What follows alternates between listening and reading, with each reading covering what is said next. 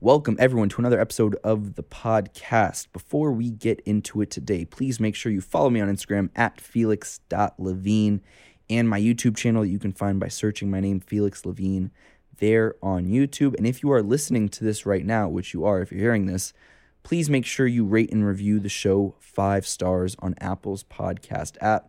That would mean a lot. I also want to do something a little bit different that I haven't done before.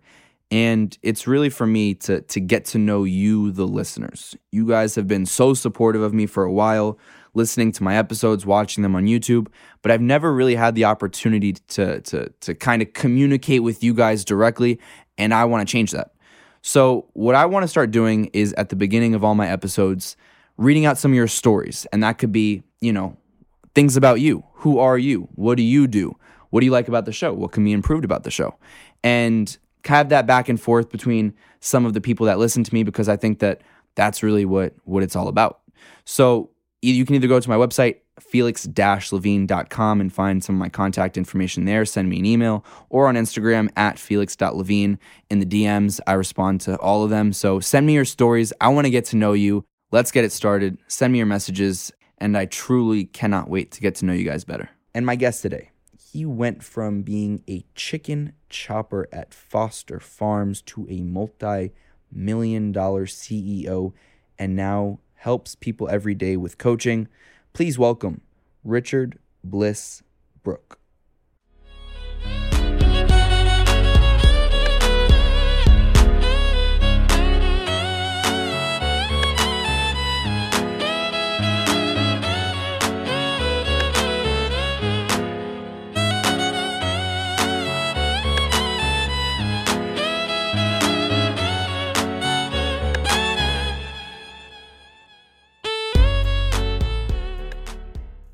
And we're live. Richard, thank you so much for taking the time today. I'm very excited to have you on my show. Thank you, Felix. It's an honor to be here. So I told you a few seconds ago, if there was maybe a little tidbit, a little something that the world doesn't know about Richard Bliss Brooke, entice me. Well, two things came up that, I don't know, they're totally different, but one is I'm a helicopter pilot. And I didn't start that process until the age of 50. And I kind of wrecked my helicopter too once. And the other is I've been to Cuba 4 times. Those are the only 2 things that most people don't know about me. How'd you wreck the helicopter? It was a weight and balance thing. I landed it on my helipad at my house, which was a deck cantilevered off a pretty steep hillside. And I parked it too far back on the deck, so the back half of the helicopter was hanging over the hill. And as soon as I got out of the helicopter, so I shut it down, I got out, my weight unweighted the front of the helicopter, and I stood there watching it as it did this. And then it slid on the skids down the deck until the tail stuck in the hillside below it, and it just sat there. It was a very surreal experience. And since then, have you gotten is that helicopter functioning? Is it completely? Yeah, just a $20,000 2-month mistake.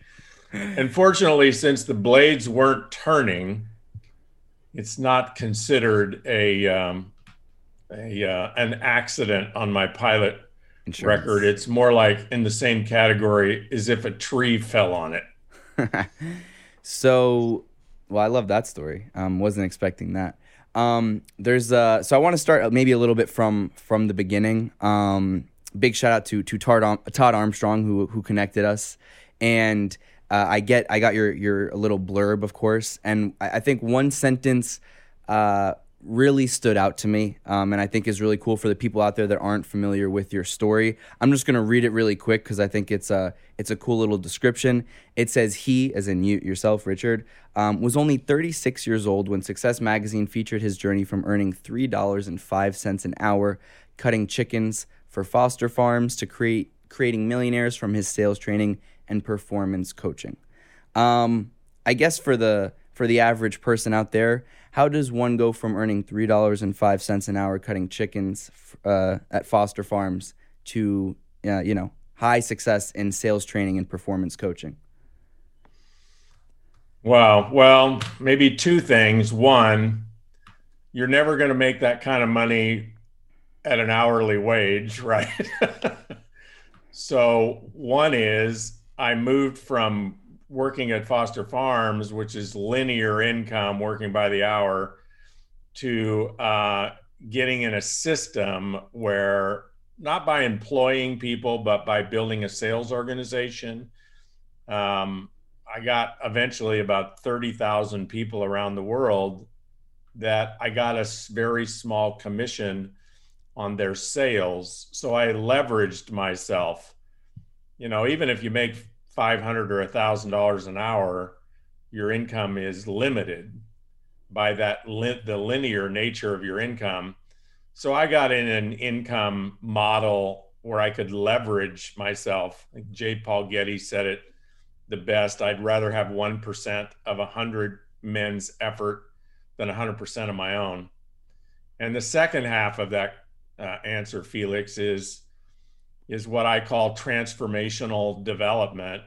I assaulted on a regular basis for years and have ever since my limiting beliefs, my self-esteem, the way I see the world, my habits. I reinvented myself over and over and over and over and over and over again, because although there may not always be a direct correlation, there is a very strong tendency that you and I are going to earn in relationship to the service we provide other people.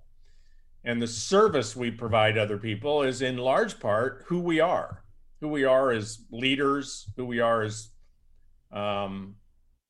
thinkers, as servants, as, people with empathy and skills and coaching and vision and listening. And so to the degree that who you are benefits other people, perhaps allows other people to earn money or better their lives, then we can earn in accordance with that. So the guy who worked at the chicken plant was obviously only worth $3.05 an hour to Foster Farms because that's what they paid that position, and I accepted the position. And so what I went about doing is becoming worth more, and then of course, get in a system that recognizes the more. And so the short answer is transformational development. Just become somebody different every 90 days, every year, every decade. I have totally reinvented myself. Now, at Foster Farms, when did you first start working there? How old were you? I was 18, right out of high school. I did not go to college. I barely got out of high school. I wasn't stupid. I just hated school. And I grew up in the San Joaquin Valley of California, which is an ag area.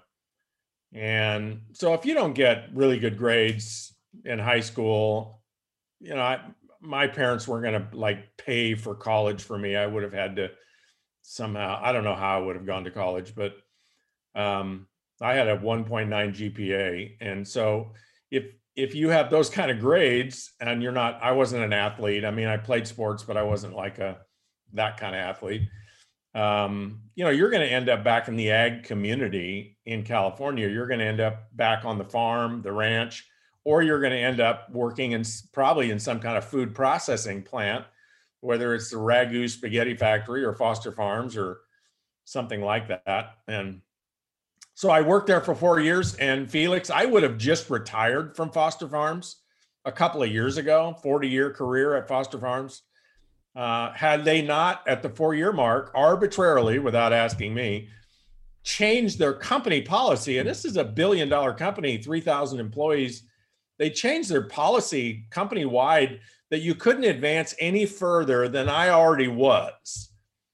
without a 4-year college degree. And I started off cutting chickens, and within about 6 months, they saw I was really good at that because I was physically adept and worked hard. And, so they promoted me to a foreman. I got a blue hat, and then a year later I got a white hat. And then they knocked me back down to a blue hat because I told my boss to go to hell in front of his boss, which is, that wasn't politically smart, right? But that was kind of give you a snapshot of who I was at the age of 20 years old. Not a very appropriate person. So when Foster Farms changed their policy, I was just like, wow. But I would have stayed there. I loved it. I loved the people. I loved the management structure. My role model was the guy who ran the chicken plant, and that would have been my life. I would have ended up in the bar every night like everybody else at Foster Farms, and go hunting on weekends. 40 years later, you retire on 1/3 of what was never enough for 40 years. Did you ever, during that time, was the goal for you to get out? Did you want another, profession? No, I loved it there. I planned on being there the rest of my career. The only reason I got out is they changed the policy, so I could not move up in that company. And I was, I didn't have any coaching on goal setting or career or anything like that, but I was just naturally goal oriented. I wanted to continue to move up in the management structure, and their policy blocked that. So I just became open to other opportunities. And so I ended up in business, which was a far cry from anything I would have ever chosen. I was not a business person, not an entrepreneur, not a people person, total introvert, didn't even like people, hated salespeople and like the whole concept of sales. I grew up on a remote ranch. I didn't grow up around other kids. And so I was very comfortable with animals and nature, but not other people. And the chicken plant kind of was well suited for that because everybody at the chicken plant spoke either Portuguese or Spanish. And so I didn't really have to interact with people, right? You just kind of bark orders, which is different than sales and leadership, right? Sales and leadership and entrepreneurship is not barking orders. Now, how did you make that transition from being that, somewhat shy introvert or someone who didn't have much care to talk to, the people you're working with to now what you do, which is, communicate with people, and, you've been a keynote speaker in a lot of places. So to become more communicative and, I guess less introverted, maybe you're introverted in personal life, but, less introverted, at least publicly. Right. Yeah, it's kind of a weird sleight of hand. So a friend of mine, actually high school buddy, same guy that got me the job at the chicken plant, he had gotten involved in an opportunity, a sales business kind of opportunity. And he was very suited for that. He was very gregarious, outgoing, life of the party. Everybody was always listening to Steve. So if there was a party, 20, 30, 40, 50 people at a party, everybody would be listening to Steve. I would be over in the corner just listening to everybody and watching everybody. So he got involved in this business thing, and he wanted me to get involved in it. And I went and looked at it, and I don't know anything about this. This requires that I go out and sell and promote and talk to people and, wear a suit and all this kind of stuff that just wasn't me at all.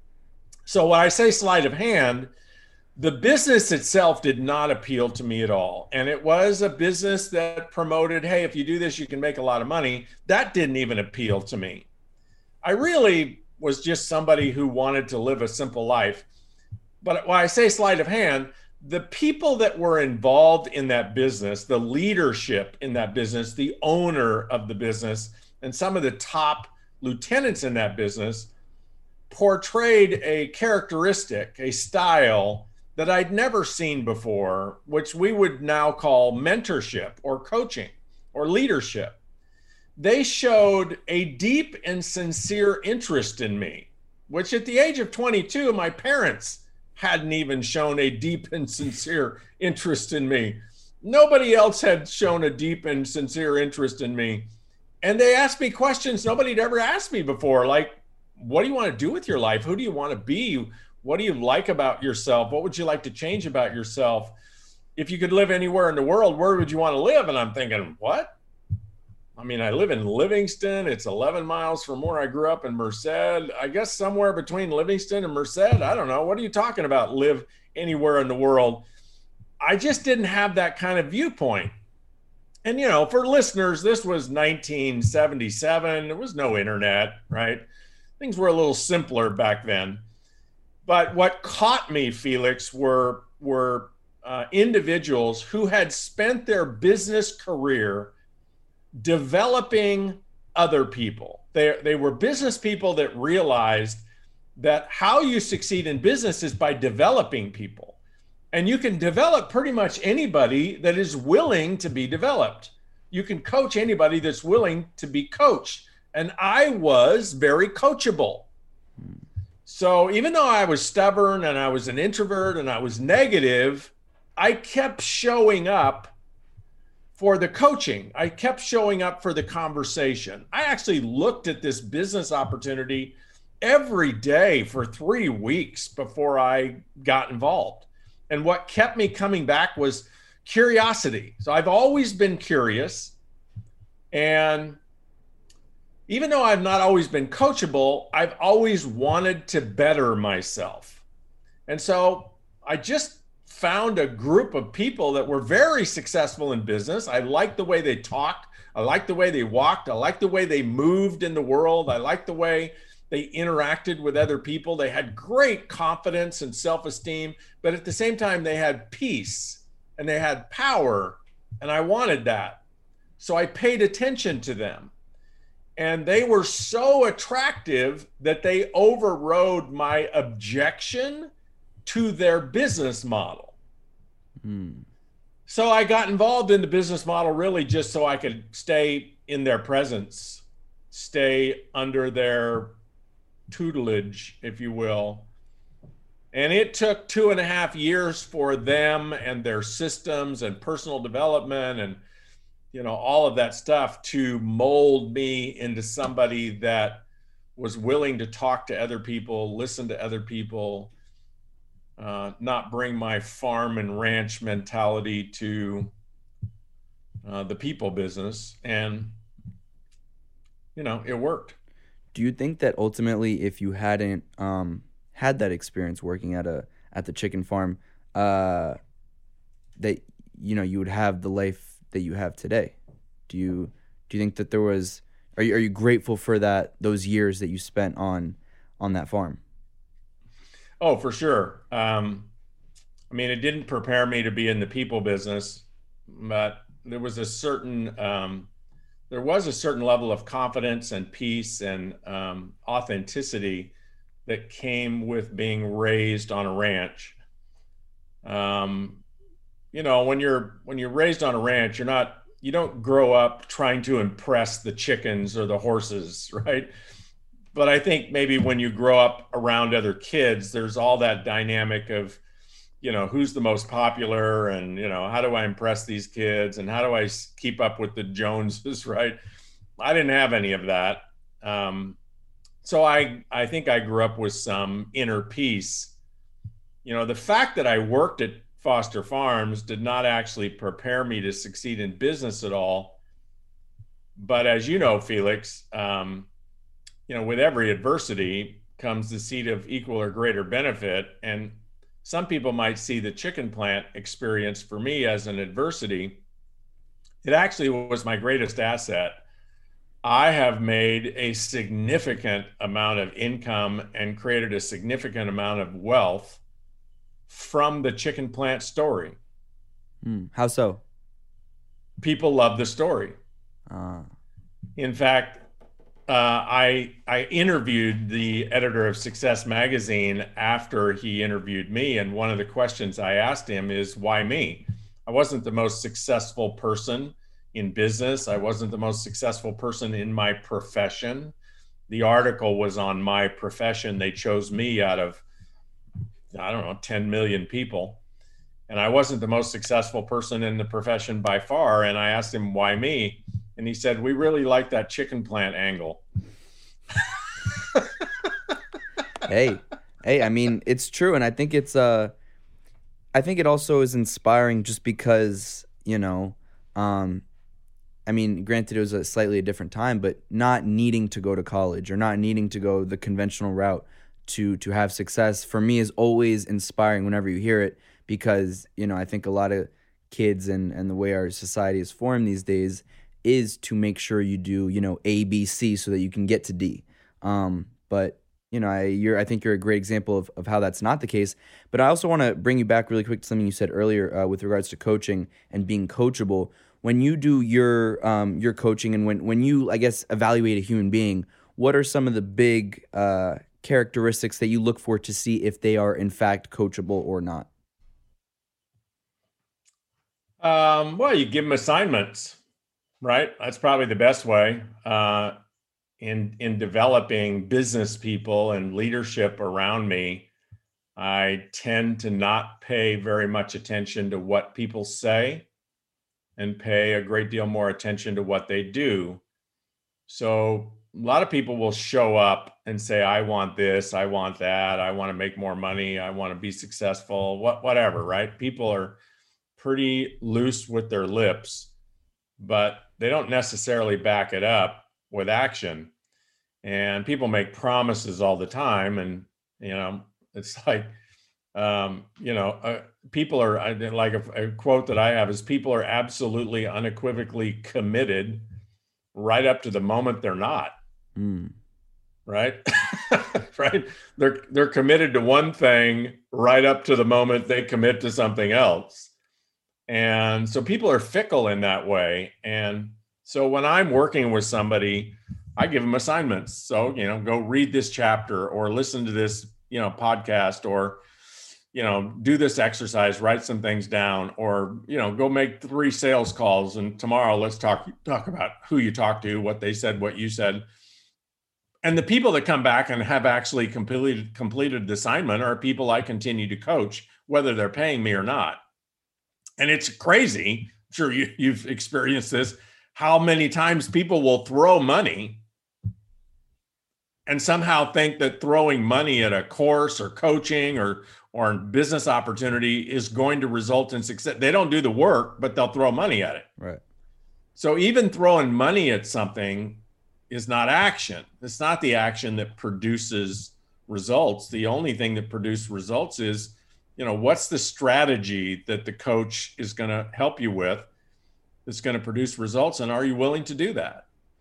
And what do you think? What do you think separates the good quote unquote clients or people that you coach from the great ones?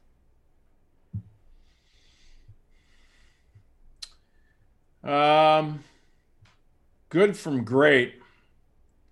Well, just about everything in my career, Felix, has boiled down to motivation. That's my jam, and internal motivation, not the kind of motivation that is created by pursuing being number one or winning a contest or setting records or that kind of stuff. But in my experience, the people that live great lives, which doesn't necessarily mean they advance the highest in business or they make the most money or they have the most sculpted body, or right. They don't always check all the boxes on the traditional, this is the definition of success. My definition of success is like internal peace. Like, am I at peace with who I am and what I'm doing with my life? And so the work that I do with people is develop that inner fire, that inner direction, that find that true north. Like, who are you? And who are you now? Who do you want to be? Why do you want to be that person?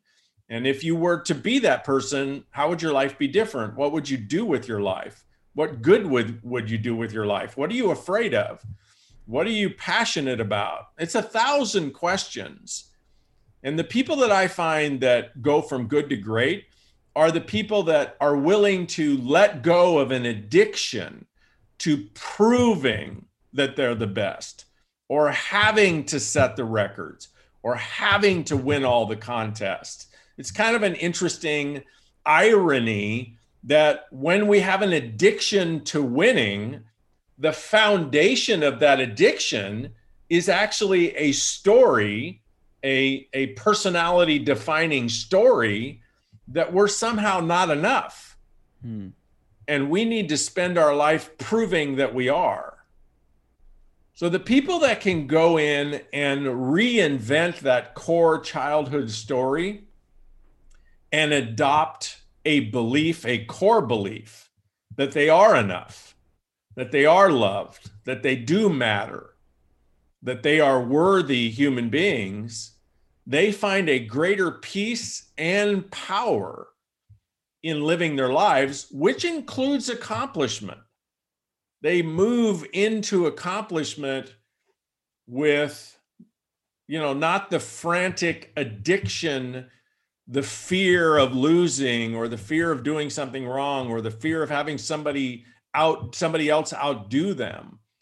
All that kind of external neurotic motivation burns people out, does not endear them to society or their teammates or their family. The people that I find go great are the people that find authenticity and inner peace. And with that comes great power.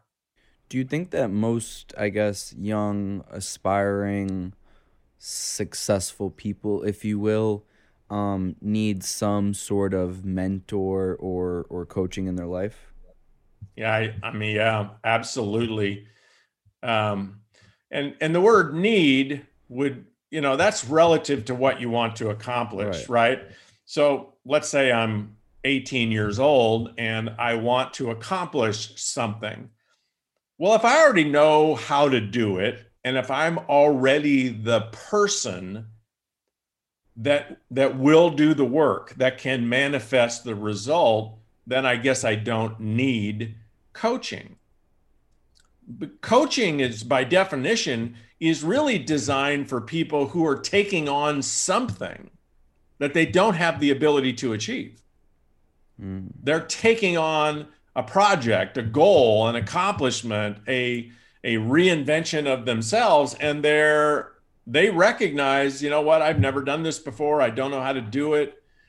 And the people that have the conversation, I don't want any help. I'm going to do it myself. I'm going to figure it out. That's also coming from trying to prove something, right? Those are people who they're trying to prove they don't need help. They don't need coaching, which comes from a lack of self-esteem, right? Why would we have to prove something unless we had the story deeply embedded that it needed proving?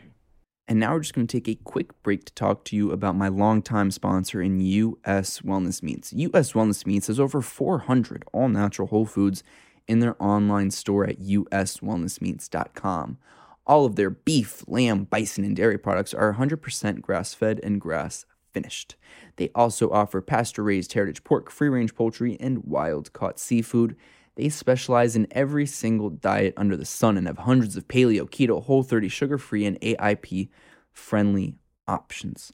All of their foods are raised on family farms dedicated to sustainable and ethical principles, so you will never have any pesticides, herbicides, antibiotics, growth hormones, or GMOs. They ship anywhere in the country for only $9.50 for shipping and handling, and most orders are delivered within 24 to 48 hours of leaving their facilities. Go to uswellnessmeats.com today, and when you use promo code PODCAST, that's PODCAST, you'll receive 15% off store-wide savings. Again, go to uswellnessmeats.com, use that promo code PODCAST, and you'll get 15% off of every single order. Go check it out today. Now let's get back into it. Now, what do you think is the process also for someone out there who's listening who might be on the fence about either how to find the quote unquote right coach or right mentor? What are things for them to look for? And, because I'm sure that sometimes it might take a couple different people to find your right match. Yeah, not only a couple different people to find the right match, but then you might find yourself doing that process every year or two the rest of your life. Because as you evolve, you may need a different coach. So, like, one really important criteria for me is I won't hire a coach unless they have a coach, Mm. Do you have a coach? for sure. Are you allowed to say who those people are? Well, my primary coach right now is a guy named DeWitt Jones. Okay. Um, he doesn't coach for a living, but he is a coach. I mean, it's just who he is. And what are some of the things that you at this point in your life um, look for and in your coaching? It just kind of what I was just talking about earlier, where what he supports me on the most is staying present to what's the most important thing to me and not getting caught up in competition. So I am by nature a competitive person. I like to achieve things. I like to be the best. I like to accomplish things. And I spent my whole life and career developing an alternative source of power to that, which is more of a peaceful warrior, more of an authentic approach. And so, one of the conversations that DeWitt and I have on a regular basis is, why am I pursuing that objective? Why am I trying to accomplish that? Like, what's the payoff for that? And what DeWitt listens to is the authentic nature of my response.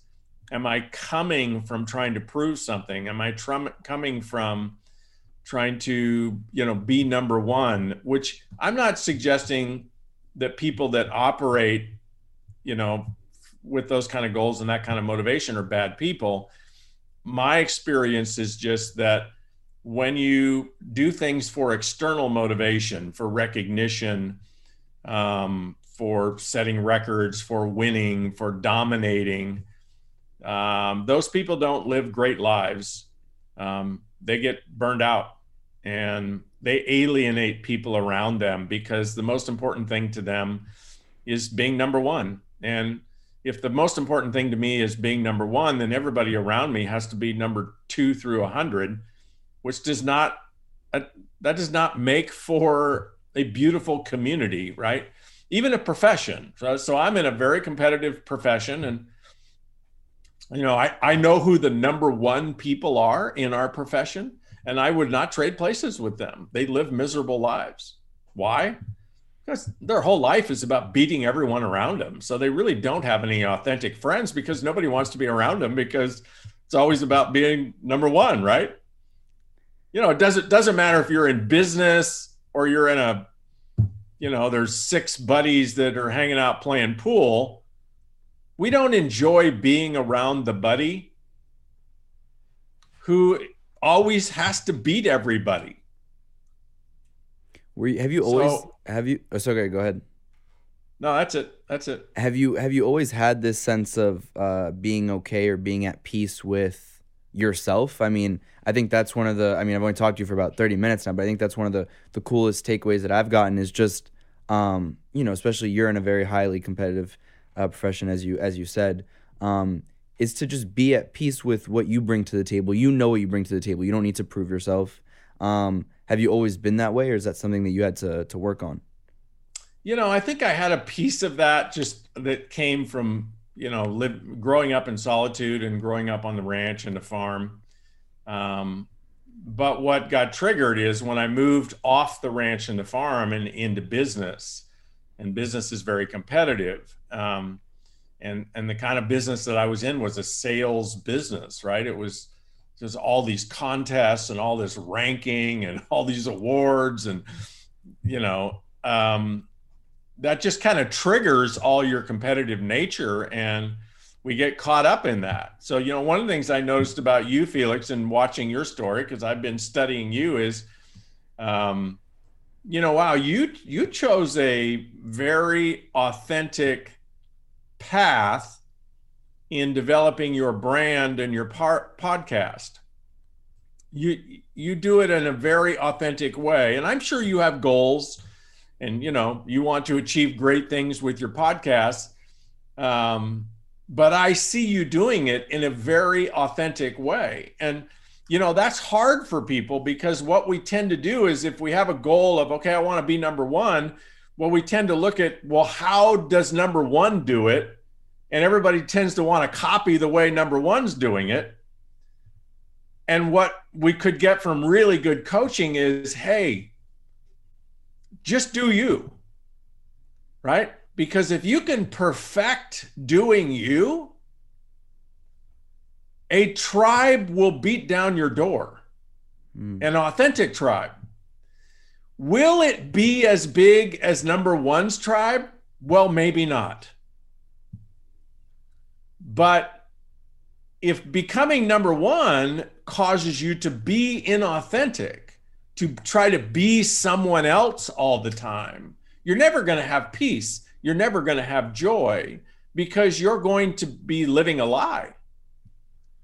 You're going to be dressed in clothes that you just don't feel comfortable in. And then you're going to be serving clients that you don't really even want to serve. You're going to be speaking messages, interviewing guests.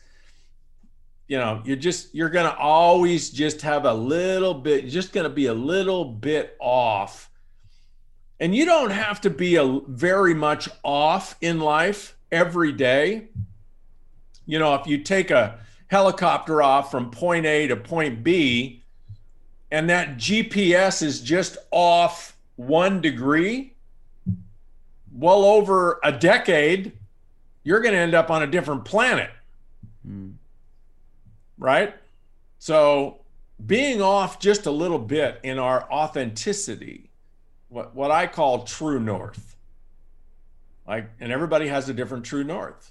And how I would find that out is, I would ask you 1,000 questions, and I would just listen for the truth and support you in staying grounded in that truth. That's what my coach does for me. That's what I do for other people, because one of my first mentors said this, and I didn't really understand it when he said it, but I certainly have lived by it, and I understand more about it every day, that all personal power comes from self-honesty. Like just telling the truth and then living out of that truth. And so many of us live a lie because we're addicted to being someone we're not. And I know that sounds a little contradictory around transformational development, but it's not. And authenticity is the way you and I become great, and even greater every year, and produce the best quality gifts for the people that we serve. Well, hey, first I appreciate the kind words. Thank you for that, because that means a lot. I mean, I think you're right, especially for myself, who's young and still trying to grow a brand. I think trying to be the Joe Rogan of the world is not the right way to do it, and nor will I be the Joe Rogan of the world. But I think it's the best. I'm doing what I like to do and how I like to do it. After, if there's adjustments along the way, then we make those. But that means a lot, so thank you for that. And also, I think, speaking of authenticity, I'm wondering, when you're working with clients and you say, I asked them 1,000 questions, what are some of those big questions you perhaps ask, or some of your go-tos that might trigger that truly authentic response? Questions like, what do you long to do, Felix? What would you love to do? Who would you love to be? Where would you love to go? What would you love to have? But most importantly, who would you love to be if the world gave you permission? If the world celebrated it? And the first part of the world we're going to talk about is your parents. So, and I would dive a little deeper into that and ask you, who did your parents insist you become? And we would flush that out. And then I'd follow that up with, okay, is there any of those things, any of those values, any of those beliefs, any of those philosophies that you ever imagine you'd rather do something different? And in crazy simple terms, a lot of our authenticity is lost because we don't have the courage to disappoint our parents. So right? I mean, you can everything from politics to religion to money philosophies to who we marry, what we eat, what kind of truck we drive, what kind of iPhone or what kind of smartphone we use, right? I mean, religions and politics is probably the biggest. But if you just think about how influential our parents are, why is that? Well, because by the time they have us, they're fully baked in their beliefs. They're, 20, 25, 30 years old. And we're like 1 day old, 1 month old, 6 months old. We don't have any beliefs. We don't have any preferences. We don't drive Fords over Chevys when we're 6 months old, right? We don't vote liberal or conservative. We don't even have a religion, contrary to what some people might believe. We don't. And so here we are, just this open book, right? Blank pages. And who writes the code? Our parents. And who are we to question the code when you're 6 months old? We don't have any basis to question it. Just gets fully imprinted. And then, one of the cool things I like to show people is, okay, you can even do this in a chronological genealogy chart. So let's look at your parents, Felix. How old were they? What era did they grow up in? Now, you're young, so your parents are probably even younger than me. I'm 65. But we could just look at the era in which they grew up, right? So my parents grew up in the 30s and 40s. And in that era, Felix, cigarette companies hired medical doctors to endorse smoking cigarettes. Medical doctors recommended that pregnant women smoke certain brands of cigarettes. That's crazy. Right? So that's just one of 100 crazy things, right? Now go back to their parents who were raised in the late 1800s. What did they believe? That we would consider pure insanity today. Go back to the early 1800s. What did they believe? Now we're talking about criminals, right? Well, even in North America, we're talking about anybody that was in the 1800s in North America. They created genocide without even thinking about it. They just marched their way east to west and killed every Native American they came in contact with, right? And I'm not suggesting Native Americans didn't reciprocate, but these are the people that we listen to. So part of becoming authentic is, it's not like I coach a lot of 17-year-olds, but when you're 27 or 37 or 47, you have enough life experience to be authentic, to have some authentic views on things. And that doesn't mean that you wouldn't choose your parents' views. What it means is there are some things that if you had total permission, you would pursue, you would be. And some of those are big blocks of philosophy like religion and politics, and some of them are very subtle, stylistic. How do you listen? How do you talk? How do you move in the world? What's your level of empathy? Where do you stand on diversity? And, all of these things, again, it just doesn't take a lot, right? 1 degree. So in all these questions, Felix, what I'm looking for is to move people maybe just 1 degree. Because over the next 10 years of living a life 1 degree more authentic, dramatic difference.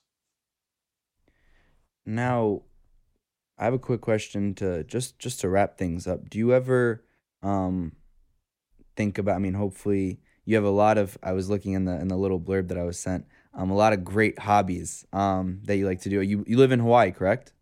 Yes. Hopefully many, many more years of long, healthy life. But do you ever think about the legacy that you hope to leave on this world, the print? Because I think that, in your coaching and even in your talking to me right now and a lot of things that I'm gonna to hold on to, you're influencing lives, and I imagine changing a lot of them and inspiring people. Is that the legacy you hope to leave? Is there a separate legacy you hope to leave? What do you hope ultimately, people will remember you as? Yeah, good question. It's not for my accomplishments, because they're all relative, right? My next door neighbor is Larry Ellison. He lives like 200 yards behind me. He's worth $85 billion, right? So anytime I ever think I've done something, I don't know. It is, I have spent my life, Felix, honoring the gift of my primary mentor. So I told you about this group they were all men, but this group of men in this business who mentored me. And there was one in particular that I resonated with. And what I resonated the most about him is his vulnerability and his authenticity. And he was immensely powerful. There wasn't anything weak about him at all. And I had the benefit of his coaching for 9 months. And then he, oddly enough, took a very much needed vacation to Hawaii and got hit by a rogue wave and drowned. Oh. And the moment I found that out, I quit. I quit the business. I quit personal development. I quit everything. And it was, just for a moment. But the reason I quit is the way I had everything put together is as long as I had Kurt Robb, that was his name, as long as I had Kurt Robb to mentor me, then I might make it someday. And it was really the relationship I had set up was such that I dishonored the gifts that he gave me every day, because he told me many, many times, he says, you already know everything you need to know to be successful. You already have it. Just go implement it. Just go do what we've talked about doing. And there's such a huge gap between knowing and doing, right? And so about 20 minutes after I quit, because he died, I had this epiphany.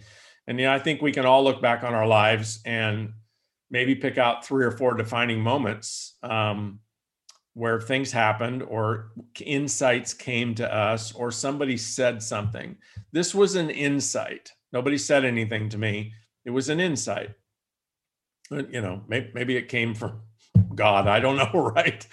And the insight was basically, if you quit, you have dishonored every gift this man ever gave you. And even though it was 9 months of gifts, he gave me a lot in 9 months. If you quit, you dishonor. The way to honor is to replace Kurt Robb, not be Kurt Robb, but contribute what Kurt Robb had contributed to me. And so that was 1978. And from that moment, I have dedicated my life to coaching other people.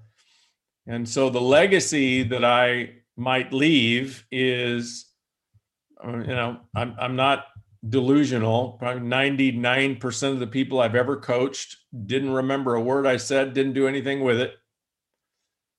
But if a few people remembered a few words and moved 1 degree in their life, and a few of those people can pass that on to other people, that's legacy enough for me.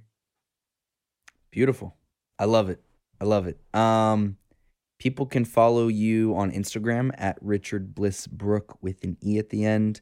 Your website, Richard Brook with an E at the end, of course, .com, has all of the information about you. And if they want to get in touch with you, you have a bunch of different programs, books, podcasts, all that good stuff. They can find all of that out there, I believe, and they can even get in touch with you, I imagine. Is there anything else that you want to plug away for people where they can find you or, listen to more or get in touch with you? I'm old school. The easiest way to get in touch with me is email, which is rb@richardbrook.com. But I'm easy to find. But thank you, Felix. I'm very inspired by your vision and your authenticity and your success already. Todd spoke very highly of you. I watched some of your stuff. I watched your style. I watched some of the people. And you're not Joe Rogan, and that's good. But the reason Joe Rogan is because he does Joe Rogan, right? Unapologetically, and you're unapologetically doing Felix Levine, and I think that's super awesome. Congratulations. I really, really appreciate that, and that really means the world. And again, thank you so much for taking the time. And I hope if you're ever in New York or I ever come down to Hawaii, we make it happen and I get to see you. But thank you again for taking the time. Yeah, thank you so much. Perfect.